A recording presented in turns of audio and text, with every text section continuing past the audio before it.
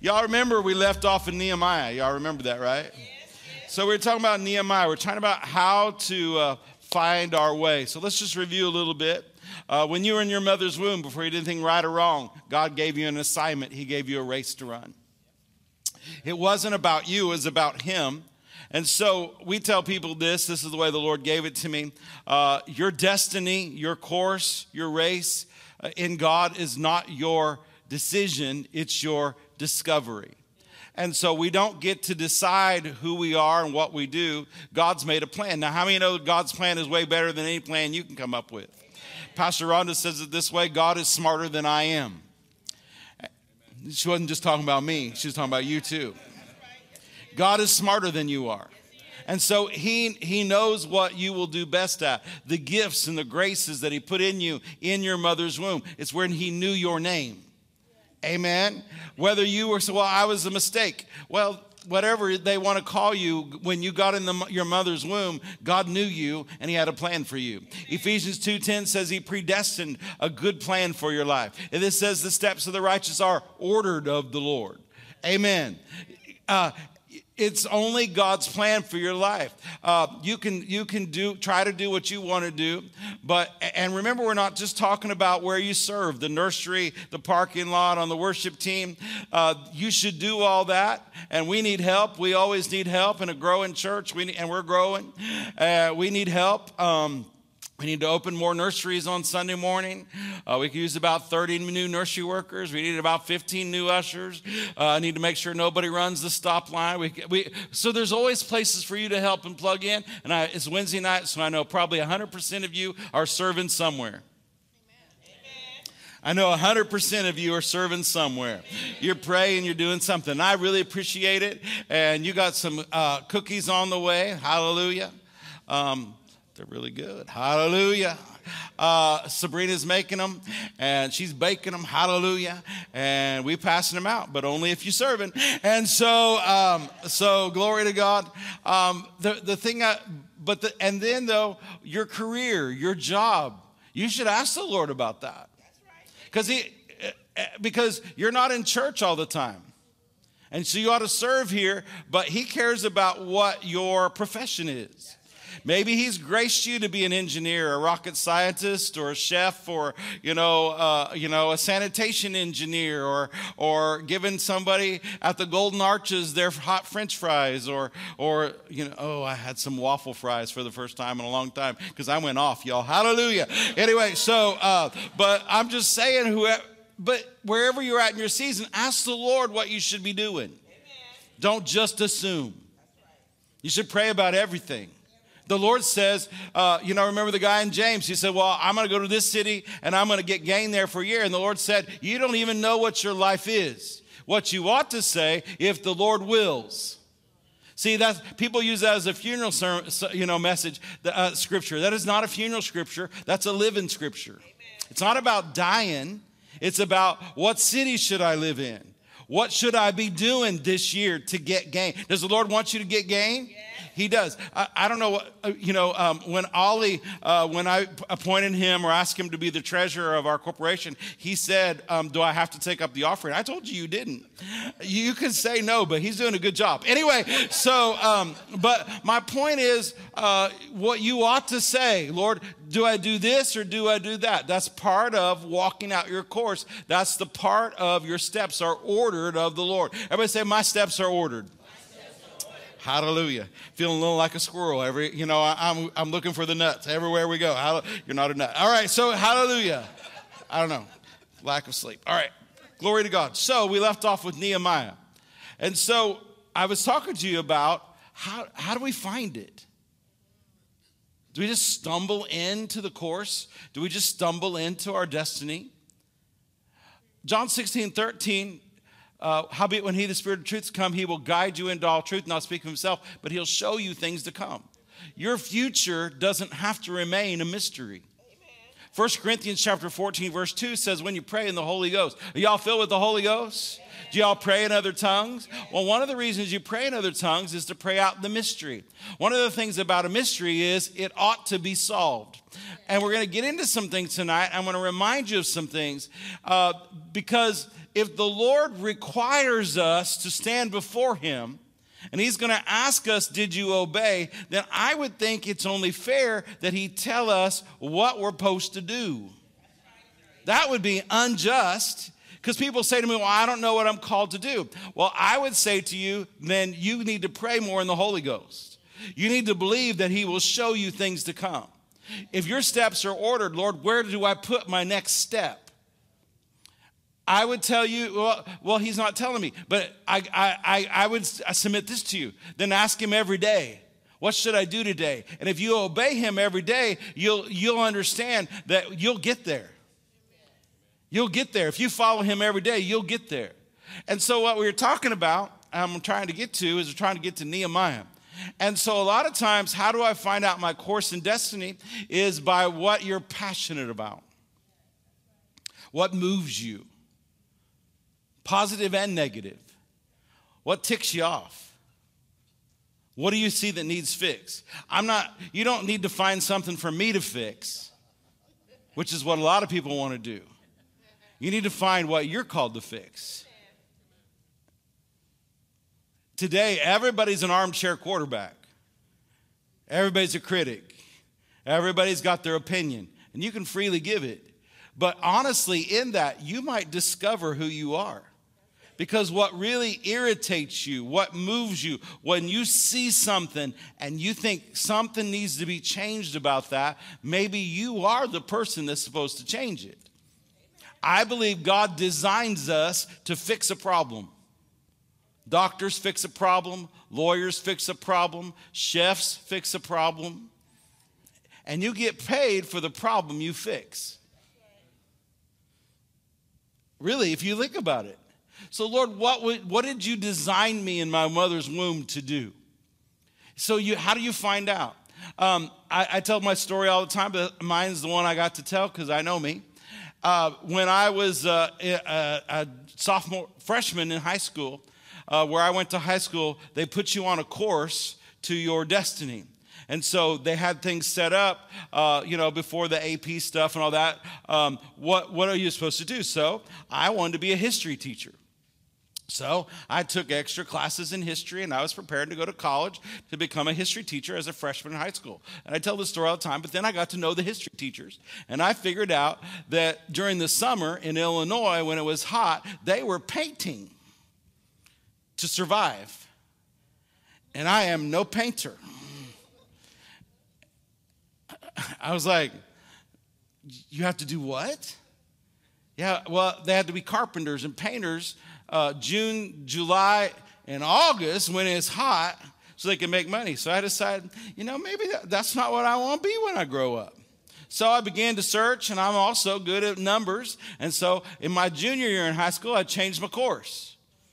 So now I'm going to become an accountant. And so that's what I did. I went to Indiana State, and I was going to get an accounting degree. When I was a junior there, though, I became a teacher's assistant. And so I got to hang out with all the professors, and this itch in me to teach. So I thought, you know what? I think I'm going to go ahead and stay and get my master's and become a teacher. And then I got to talking to the professors, and I found out how much they make versus how much you can make as a CPA. I decided, no, I ain't staying with y'all. I'm going to go on with my dream. And then isn't it funny that on Sundays and Wednesdays and other times when you don't get to see me, I'm teaching? You think there's a correlation to that itch on the inside of me? Even when I was not serving God, there was something that wanted to teach. And every job I had, I've always become a trainer. I train people. I train them how to do my job. I used to, when I worked at McDonald's as a manager, when it was slow, I'd find somebody who had something on them, and I'd work a position and train them. And when something would come up, I'd teach them, now this is what you should have done. That's not what you should have done. This is what you should have done. So I've done that all my life. Isn't that amazing? It's like whatever is in you tries to come out. And Nehemiah, when his brother came to him and said, the walls are down, the city's on fire, he was so grieved. And with that grief, he discovered who he was. It moved him to fast. It moved him to pray. And so he began his journey because his brother came and told him a story about what was going on, but it moved him. I'm telling you, there's things in your life, your everyday life, that points to the discovery of your destiny. And you're not going to be satisfied until you do what God has ordained you to do. Y'all, I'm very passionate about this. I believe I have a revelation of standing before the judgment seat of Christ. And we're going to get to that tonight because I keep mentioning it. So I'm going to get to it. But you've got to find out what you're passionate about. Well, there's nothing I'm passionate about. No, baloney. There's something that God, he put something in all of us. You know, sometimes this message, this message is ministered to a lot of ministers, but 95% or more of the body of Christ is not called to the fivefold ministry. And you all ain't getting off of the judgment seat of Christ, and I'm going to get to it. Everybody has to appear there. Amen. Everybody has to stand before Jesus. So you got to discover who you are and your passion, what moves you. So here's Nehemiah, the cupbearer to the king, and he's so moved, he risked his life to get in front of the king, and he prays for favor for God, and the king lets him go. You don't understand. This guy was there because the king trusted him so that the king didn't die when someone tried to poison him. It was a good position, but it wasn't a great position because you could die at any moment. But I want you to see this, and I didn't get to finish up, and so let's look at this. Nehemiah 1:2, they don't have my notes, so it might take a minute, that Hananiah, one of my brothers, came and certain men of Judea. So I want you to see that. So Hananiah is his brother. I believe it's his actual brother, his brother. So Nehemiah is the one that goes and does what? He goes through all this stuff. New Testament would be grace. He's empowered to do it. The favor of God is on him, just like it was on Joseph to do what Joseph was called to do. He got everybody. God gave him a strategy. He got everybody to do a gate. You remember they had a sword in one hand, working with the other hand. Anytime the enemy would come up with something, God would give him something. They tried to trap him. One time his life was in danger, tried to get him to go into a place that only the high priest belonged, and he wouldn't go. He'd rather die, and God delivered him. So suddenly the wall is done. He's done his part. He has gone through criticism. He's had to fix an internal problem when the rich folk stole stuff from everybody. He didn't just let it go. He didn't say, I'm not here to do that. He fixed that. So he's doing all this thing. And then you would think that because he could have, because the king gave him the governorship kind of thing. And even though he didn't ask for it, but I want you to see this. This is interesting to me. Chapter 7, verse 1. Now it came to pass the wall was built. Everybody said the wall got built. What does that mean? That means Nehemiah in that season obeyed the pre-ordered steps from where he was in his mother's womb. He was positioned as the king's cupbearer, and from that place, he was able to do what God called him to do. How many know Joseph? He was number 2. He was number 2 at Potiphar's house. He was number 2 in the prison, and then he was number 2 in the palace. He was just number 2. Don't be mad if you're number 2, because if you end up number 2 in the palace, you're doing all right. Amen. Number 2 in the prison don't look so hot. But he went from the prison to the palace, and he was still, what was the Lord doing? Preparing Joseph to be number 2 all his life. Number two, don't stink if it's the will of God. Amen. That's right. Amen. So here, now I want you to see, this is so cool to me. Now it came to pass and the wall was built. It was all done. The doors were there. The porters, the singers, and Levites were appointed. Everybody was in their place. Then I gave my brother Hananiah, the ruler of the palace, charge over Jerusalem, because he's a faithful man and feared God above many. You see, if you just read over that, well, that's nepotism. You know what nepotism is? I barely do. But you understand, it's because of his brother. No, Hananiah, that was always his appointment. He just wasn't called to build the walls. So he got to his brother. I don't know if he knew his brother was supposed to do it, but he reported to him. And so Hananiah, you don't see him in any of the mix of all this. And then suddenly, when Nehemiah is done doing what he's supposed to do, he turns it over to his brother so he could do what he's supposed to do. Hananiah was obviously first moved because he came to talk to his brother, but he wasn't ordained to build any walls. So now this is interesting. He led his brother. How many of you know when anyway, with brothers and sisters, that's interesting. To really this guy. So he's not mentioned much. The whole book's called Nehemiah, but Hananiah is the one who instigated it. And he gets a mention here. But he ends up governor and ruler over Jerusalem. Everybody has a part to play. And if everybody just do what God calls them to do, it'd all be better. Amen? Let's look at this. Let's look at 2 Corinthians chapter 5. I keep mentioning this to you, so I want to show you scripture. 2 Corinthians chapter 5. You've been in Bible Institute. In Gail and I teach foundational doctrines. So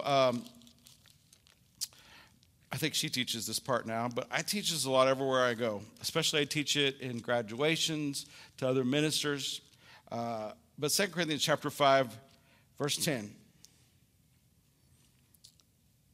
For we must all, everybody say all. What does all mean? Where are you going? For we must all appear. So you all are appearing somewhere. This is a done deal. You can't get out of this one. Now, what is the great white throne judgment? What is that? Revelation. That's where you go get judged either in Jesus or in the devil. The white throne judgment is where you're either judged with Jesus or you're judged with the devil. That one depends on what family you're in. That's all. That one is just dividing between what family you're in. Is your father God, or is your father the devil? There's only two fathers. And when you're on earth, you got to choose one. And at the white throne judgment, we're judged with Jesus. Hallelujah. Amen. But this one, this is in front of Jesus. And you're on your own. You're standing eyeball to eyeball with the one who gave you everything. For we must all appear before the judgment seat of Christ, that everyone may receive the things done in his body, according to that hath done, whether it's good or bad. So what does that mean? Well, let's look at some other scripture. Let's look at this. Let's look at Philippians chapter 3, verses 13 and 14. Philippians 3, 13 and 14. Brethren, I count not myself to have apprehended, but this one thing I do, forgetting those things which are behind, reaching forth unto those things which are before.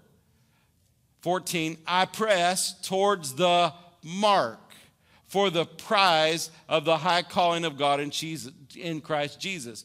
I press towards the prize. So at the judgment seat of Christ, you get, if you have obeyed God, you get a crown, or plural crowns. There's many kinds of crowns. But everybody doesn't automatically get a crown.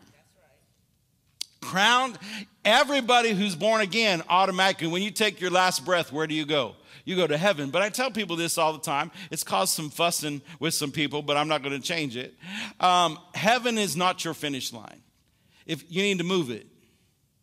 If all all you live for is when I die I'm going to heaven, then you're not going to have any rewards. And eternity, y'all, is a really kind of a long time. It's really long. It's kind of forever. And your 80 to 120 years, whatever you choose down here on the earth, can't be redone. Once you've done it, there is no redo. Now, on earth, you get a whole lot of redos. Is everybody grateful for that? Amen. Well, I'll raise both hands and tell you I am. Amen. Hallelujah. And so what is the mark? What is the mark? I tell you the mark is the judgment seat of Christ. That's my finish line. Billy Brim, she said she had two great men of God tell her this, and I heard her on a tape say this. Both Brother Kenneth E. Hagin, and most of you are familiar with him, but some of you are familiar, Dr. Lester Sumrall. These are men that really were great men of God, and if you haven't heard of either one of them, then get some of their old books because they're still good, all right? But both of them said to her at different occasions how they lived every day to stand in front of the judgment seat of Christ. It's something about if you do that, it'll keep you going the right direction. How many know everybody and all of us are going to stand in front of him? And it really shouldn't something to be afraid of. If you're doing everything you know to do to obey God, then that's not a place to be afraid of. It's a place to be excited about. Amen? And the Apostle Paul, he said this too. He said this. Let's look at this one. Let's look at 2 Timothy chapter 4, verses 7 to 8. What are we talking about? Our course, our destiny. Now we're talking about how to get there. We're talking about how to discover it, and we're talking about how to get there, and where are we going? Where are we going? Well, we do everything we do on the earth to get to one place. Because you're already born again, you're going to heaven. Y'all born again? Amen. Are you going to heaven? Yeah. When you take your last breath, don't anyone do it tonight, but when you take your last breath, you're going to heaven. Amen. And then when you get to heaven, there's a place you got to go to. You're appointed to appear before Jesus Christ at the judgment seat, or sometimes in our circles, people like to call it the reward seat because judgment is too harsh. But if you go to court and you get a judgment, it could be a good one. The judge could go, I grant you $5 million. How many of you know that's a judgment, but it's a good one? So judgment doesn't have to be bad, but judgment is neither bad or good. It just depends on who you are and what you did, what kind of judgment you're going to get. And the deal of it is you could be 70 years old and not have done anything for God, and in the next 10 to 20 years do everything God has told you to do, and you could end up with multiple crowns. Amen. It's never too late, but it's also never too early. Amen. Paul said this, I have fought a good fight. I have finished my course. What? He has a course. What did he do? He finished it. How did he finish it? Well, I fought a good fight. So that tells me this, my course is not just going to, the devil's just not going to lay down and let me do what I want to do. He's going to fight you on this one. That's right, sir. He's going to fight you on this. He's going to fight to keep, he can't keep you out of heaven anymore. He can't keep you out of heaven anymore. Do you know the devil's read the word? Do you know he knows what's in there? He's a master at manipulating it. Or the King James says, wresting it. He's a master at it. And the devil knows that if he can get you off your course, if he can get you doing what you want to do in this life, that he may not be able to keep you out of heaven, but he'll keep you from getting your crown and try to make your life miserable along the way. The happy place, the joyful place, is being in the middle of the will of God. Doing what the Lord asks you to do, whether it's convenient or not convenient, whether you feel like it or you don't feel like it. Paul said, I have fought a good fight. How do you know the Apostle Paul fought? Yes, come on. Every city he went to, every town he went to, he had revival and a riot. Dude was beaten, left for dead, bobbed up and down the ocean. People that were supposed to be for him stole from him. People who were against him stole from him. He had to live with the regret of having believers who he's trying to get people to become. He had to live with the regret that he killed many of them. stood right there. And one of the first deacons, he said, okay, go ahead and kill him. He lived with that. That's why he said, forgetting those things that are behind. Dude had some regrets. But he couldn't let those regrets keep him from obeying God. I'm sure some people even pointed that out to him without social media. Right? But what did he say in the end? I fought a good fight. Come on, I fought a good fight. I need some fighters in the room. Some of you are on the sidelines. The Holy Ghost is saying, get back in, get back up. Come on, you don't have any boxing gloves, but you got a sword of the Spirit. Come on, get up and do what God has called you to do. I have fought a good fight. I have finished my course. I've finished. Don't go home to be with the Lord till you finish. And I'm looking over the crowd. Nobody's finished yet. Hallelujah. Come on, I have finished my course. And how did I get there? I kept the faith. I kept the faith. In other words, I fought a good fight. I fought a fight of faith. How many know that when you fight a fight of faith, you always win? This is the victory that overcomes the world, even our faith. Amen? Greater is he that is in me than he that is in the world. Amen? But I resist the devil steadfastly in the faith. So in order to get to the finish line, Paul had to fight a good fight. He had to walk on his course. Amen. Even the Apostle Paul, who used to be Saul, remember, he thought he was doing God a favor getting rid of all these people. He really thought he was doing right. Didn't he? He really did. He thought he was doing God a favor. These Christians, this sect, was he needed to wipe them off the earth because they were messed up and he wanted to get rid of them.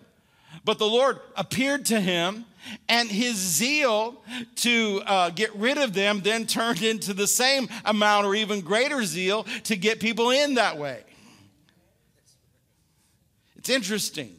His whole life was before Jesus was about the way, Christians, and then afterwards. Again, what moves you, what irritates you, what motivates you, there you can find out your destiny in life. And don't try to put it off on anybody else, because what irritates you may not irritate everybody else. And be careful, what's irritating you is not just in your flesh or what somebody else told you ought to irritate you. Be careful what you listen to. Be careful who you listen to. Be careful how you hear it, because it'll mess up your destiny. Yeah. I have finished my course. I kept the faith. Verse 8. Therefore, or henceforth, there is laid up for me a crown of righteousness. Now, people pull that out and say, well, everybody gets a crown of righteousness. No, you got to take it back. I finished my course. I kept the faith. This is not automatic. Well, I'm righteous, so I get a crown. No, that's not what this means. Which the Lord, the righteous judge, shall give me at that day, and not only me, but unto them that also love his appearing. Why love his appearing? I'm getting a crown. No, not unless you finish your course, not unless you obeyed him.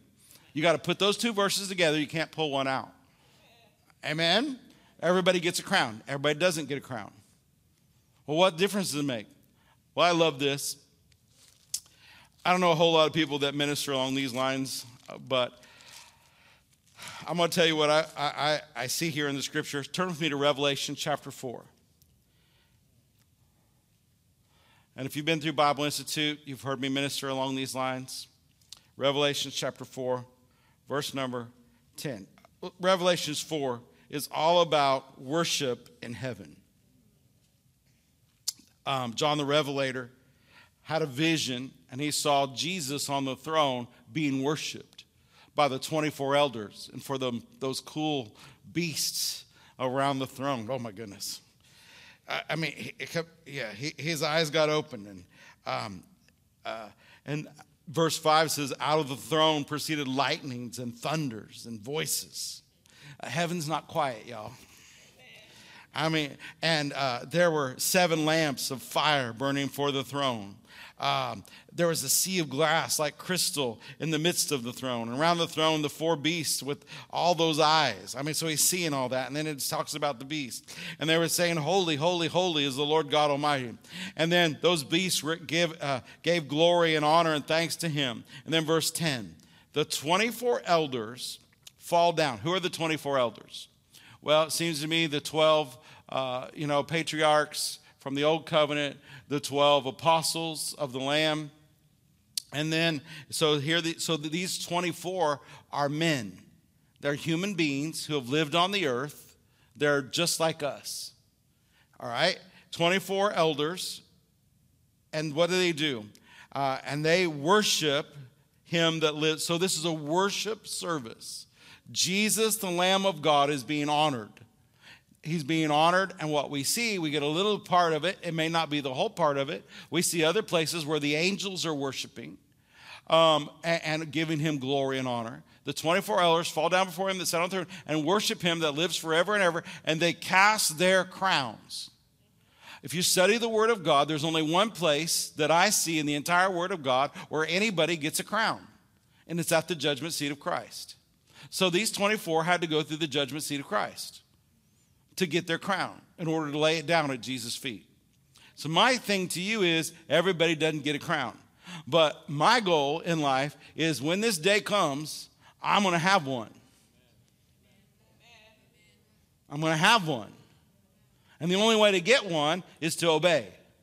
The only way to get one is to follow the Lord. Not the only way to get one is to be a minister of the gospel. Everybody can get a crown. But everybody is not obeying. You can't compare yourself among yourself. You got to figure out, what is the Lord asking me to do? And that's in my life. You don't have two lives. You don't have a sacred life and a secular life. You just got one. You need to combine them. And in both areas of your life, are you obeying God every day? How do I know? Well, you have to follow the Holy Ghost. You have to pray. You have to ask the Lord, where am I supposed to be? Should I be doing this? Should I be doing that? And when you do, the blessings on the earth are greater and life is easier. Even when a hard thing comes, when you know you're in the will of God, you can fight the good fight of faith. You don't need to be, when the devil comes, having to figure out how to get back in the will of God. Now, y'all, Wednesday night, y'all serious about this stuff. And I know other people are serious who aren't here on Wednesday night. But I know you all are serious about this. So I think the Holy Ghost tonight, though, is imploring some of you that get about it. Whatever it is he's asking you to do, big or small, whatever your part is in this body, whatever your part is during the day, what are you supposed to be doing for God? Do it. Do it. Well, I'm waiting for what? For everything to be perfect? It's never going to be perfect. Well, the Lord has instructed me to take some time off to sit and soak. Well, I'll see you Sunday 9 and 11. Because my sermons are usually different, so be here for both. You're here on Wednesday, good. But go to Bible Institute or go back through it. If he's called you to sit and soak, then I got some messages that I can give you from some of my favorite preachers, hallelujah, or whatever. If you're supposed to sit and soak, then sit and soak. If that's your assignment. Y'all want me to go back to India? You're looking like it. You can handle this. You can handle this. Time is short. Amen? If you were to stand before him right now, would you hear, well done? And only you can know that. I'm not here to judge you. I'm not going to be sitting there. Just you and Jesus. I do know this when I've had him tell me things before. Because I'll just again give you my life. He would tell me to do something, and I know it's the Lord, but I would tell him why it couldn't be done.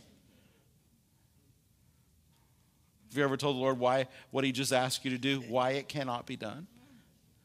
Sure you have. Maybe not out loud, but at least on the inside, and then he knows every thought anyway, so you might as well say it. And the Bible says you can't even go to hell to get away from him. So, I mean, he knows it, so you might as well chat it out, right? You know what I'm saying?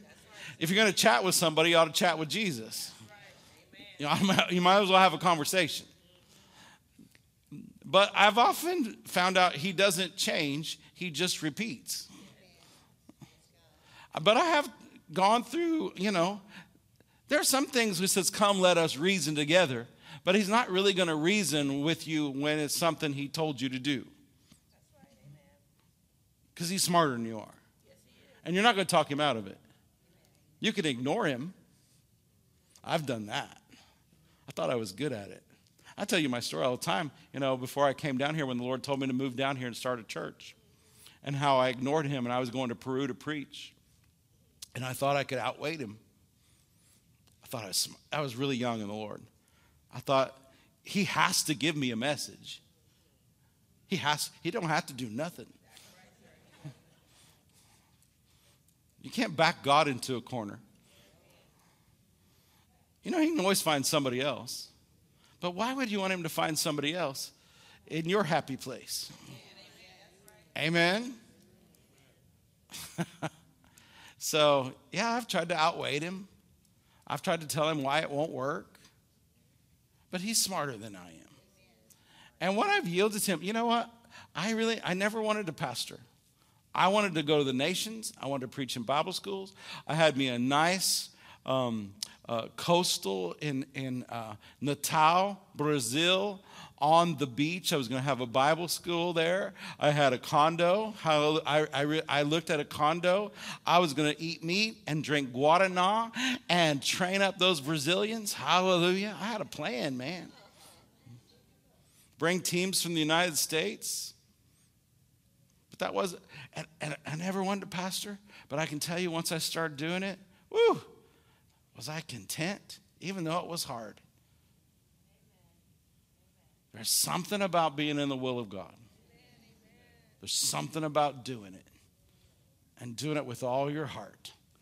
Even if you can't figure it out, even if it's hard, even if it's not convenient, I just implore you to get in there and do it. I want you to have something to lay at his feet. Isa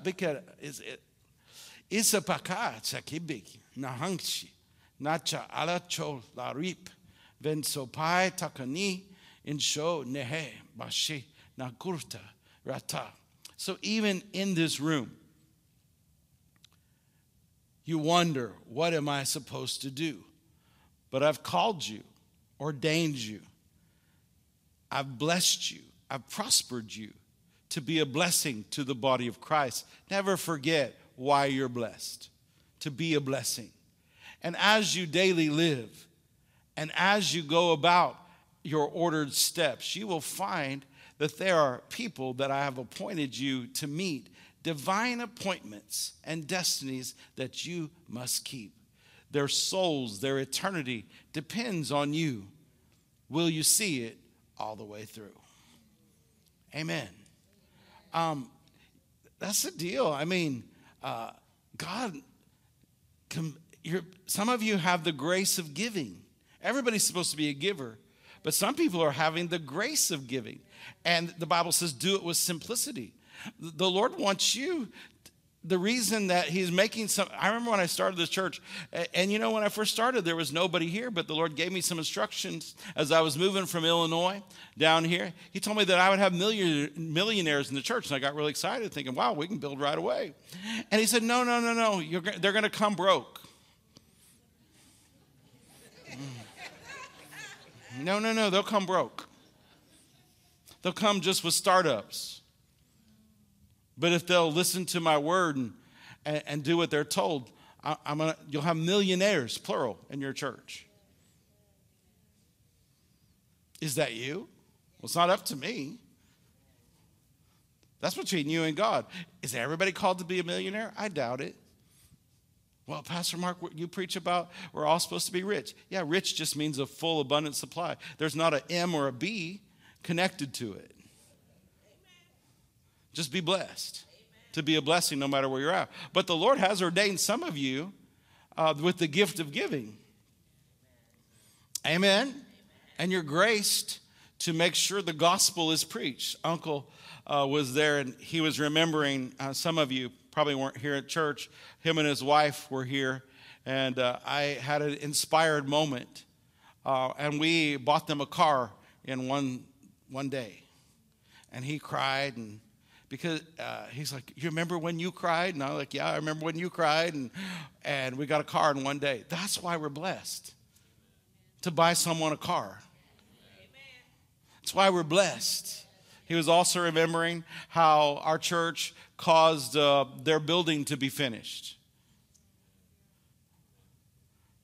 Y'all, as a church, we got a lot of seed in the ground. I'm going to need a harvest soon, I think. Hallelujah.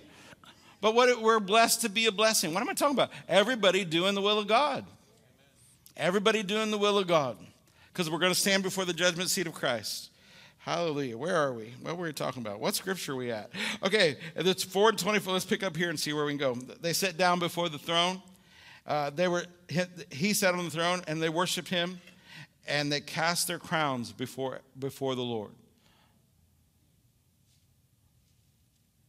Lord, help us to get our crown. Will the devil fight you? You betcha. Will he try to get you off course? Uh-huh. Will he try to get you interested in other things, pulled away from what God has ordained you to do? Yes. What does that mean for each and every one of us? Don't compare yourselves among yourselves. I think we might be surprised who needs help carrying their crowns away. Sometimes the people that are most out front, ministers, people think, well, they're the ones getting all the rewards. But you know what? People build churches nowadays on personality. Personality don't get no rewards at the judgment seat. I don't care how big it was. Well, they had 1 million followers. Well, if that's not what they were supposed to be doing, there's no reward for that. Isn't that interesting? Someone in their prayer closet, every day obeying God, may need help. Get a few angels to carry away their crowns. Sometimes that which is not seen in heaven will be the most seen. It's not about being up front. It's not about being the most seen. It's about obeying. Everybody doing their part. Everybody doing their part. Do you want to have a crown? How do you get it? Well, first you got to find out what it is God wants you to do. Then 2, you got to do it. And make sure you continue to do it. Don't let the devil pull you off course. And everybody's got to do what they got to do. Hallelujah. Amen.